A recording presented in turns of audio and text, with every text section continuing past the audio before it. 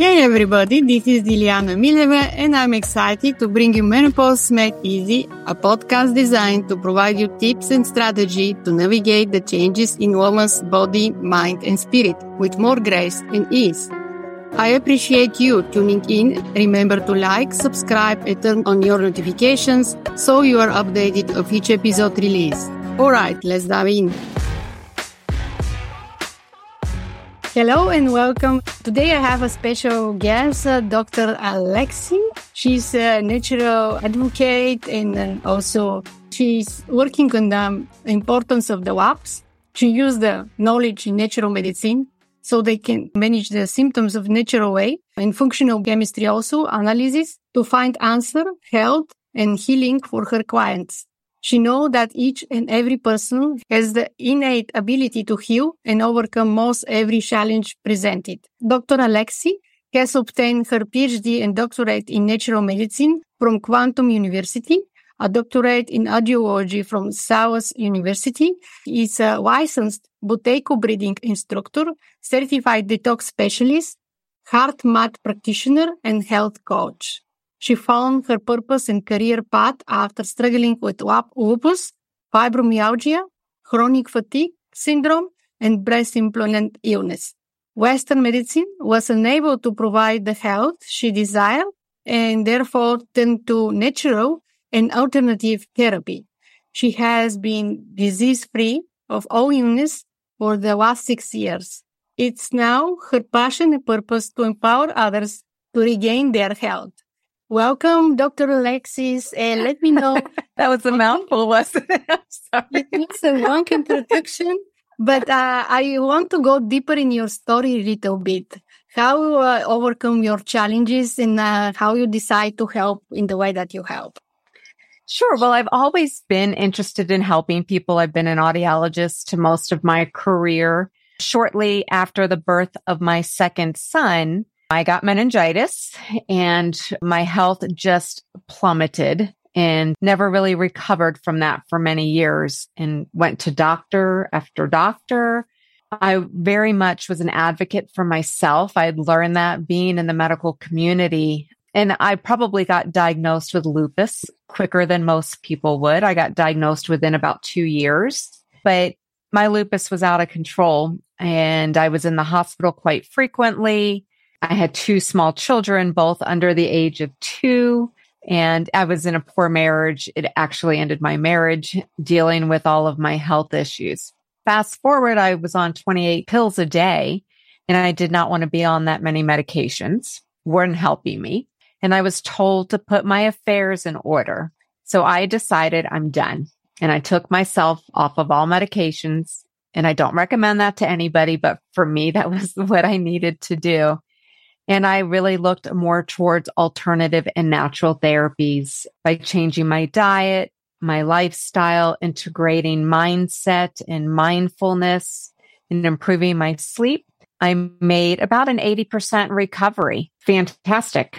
And then the missing piece of that was I learned to read lab work, and I found that I had these underlying chronic conditions that were going on in my body that most doctors are not trained to look for. And once I addressed those, my health went 100% recovered. And now I just want to empower everybody else to be able to do the same and to take back their lives.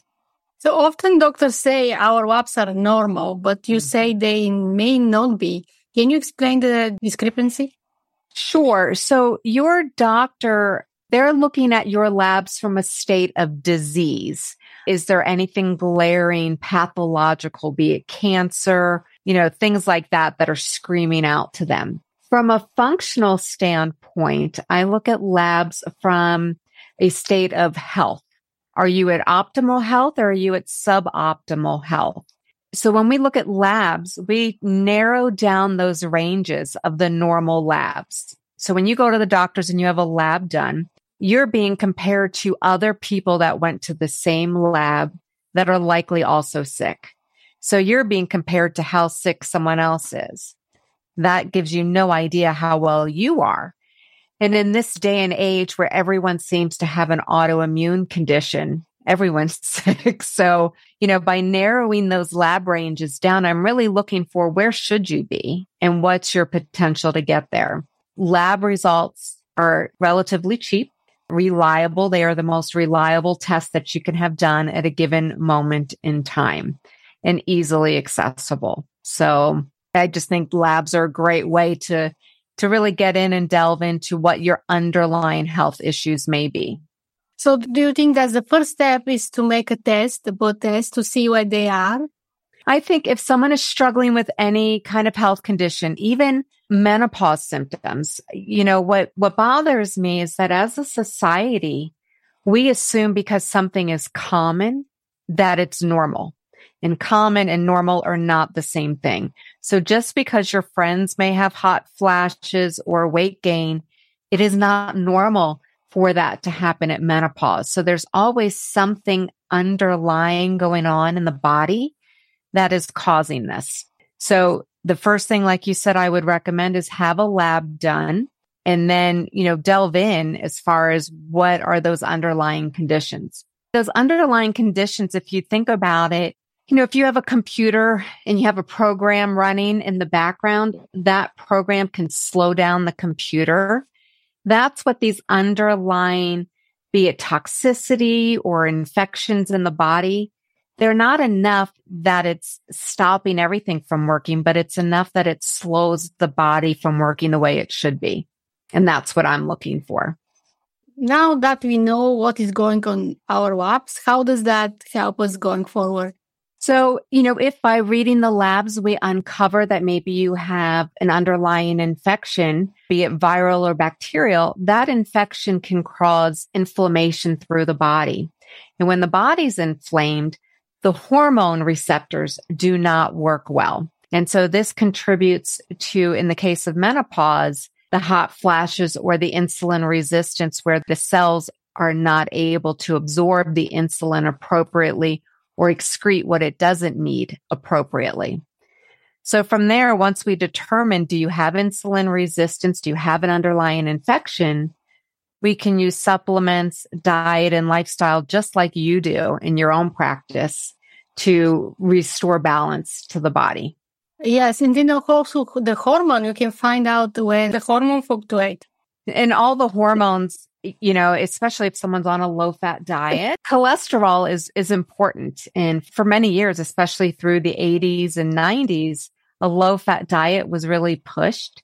If your body does not have enough cholesterol, it cannot regulate your hormones. So it's critical to have adequate amounts of cholesterol, but also in the right ratios.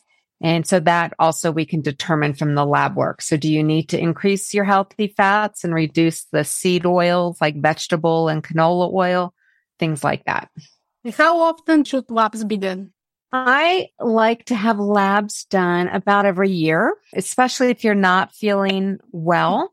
But it's a lot easier to restore balance to the body when it's just slightly off of where it should be versus if it's been 30 years. But regardless, everybody can heal. So if you keep track of your labs every year, you'll be able to maintain a pretty significant state of health all the time.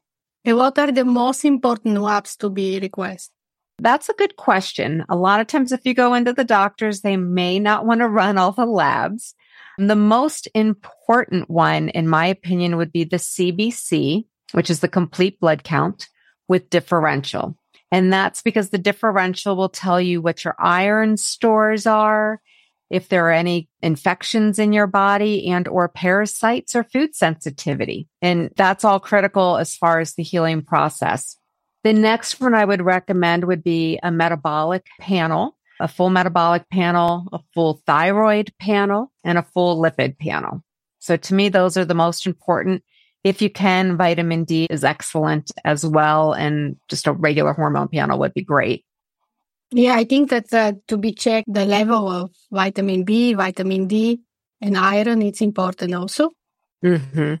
And according to what you see, you suggest them to change the diet. What do you suggest them?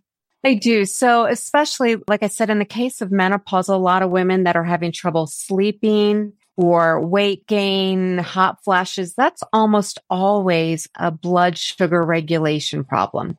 So it could either be that your blood sugar is too high, or it can be low and high and low and high. And so by understanding what that mechanism is that's creating those symptoms, number one, we can give you great diet recommendations that would help with insulin resistance. We can also give you supplements that help to support the body, sort of adaptogens that balance out the hormones to ease the fluctuations of what's going on and address the underlying cause, be it the infections or parasites that may be causing the inflammation that throws your body off. So those panels tell me specifically what we need to do supplement wise.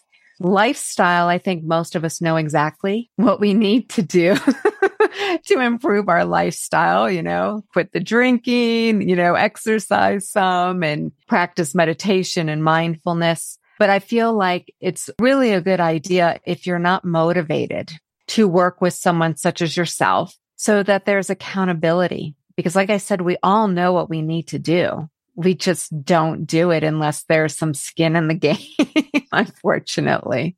So what is the most important that they have to remember about the sugar regulation, how to regulate the sugar level? So, there's a difference between glucose and insulin resistance. Insulin resistance will lead to like diabetes and glucose problems. It is an underlying factor of most health conditions today. And even if you may feel fine today, if you're not doing the things to balance it in this toxic world, ultimately you're going to end up sick. I really feel that everyone needs to approach health from a state of potentiality. What can you be? What do you want? Do you want to be full of energy and life? Or are you content sitting at home on the couch in the evenings because there's no energy? Your body can heal on its own. It just needs to be supported to bring that balance back. And there's tools and resources available everywhere for you through either me or you. We can all support one another and educate each other to live our best lives. It's possible. If the people want to show you the app, how they can reach out to you? Sure. So you can go to my website, which is www.elementsofwellness1.com. And there's a link on there to click for a free consultation with me. There's also a cheat sheet for learning to read your own blood work. And it doesn't go into detail as much about everything, but it's a great place to start, so that you can look back through old labs and kind of see where you are and where there may be discrepancies. What is the one thing most important that they can remember to take care of about it, what they can do to really pay attention to what the WAPs can say, what WAPs result can be, what they can do with?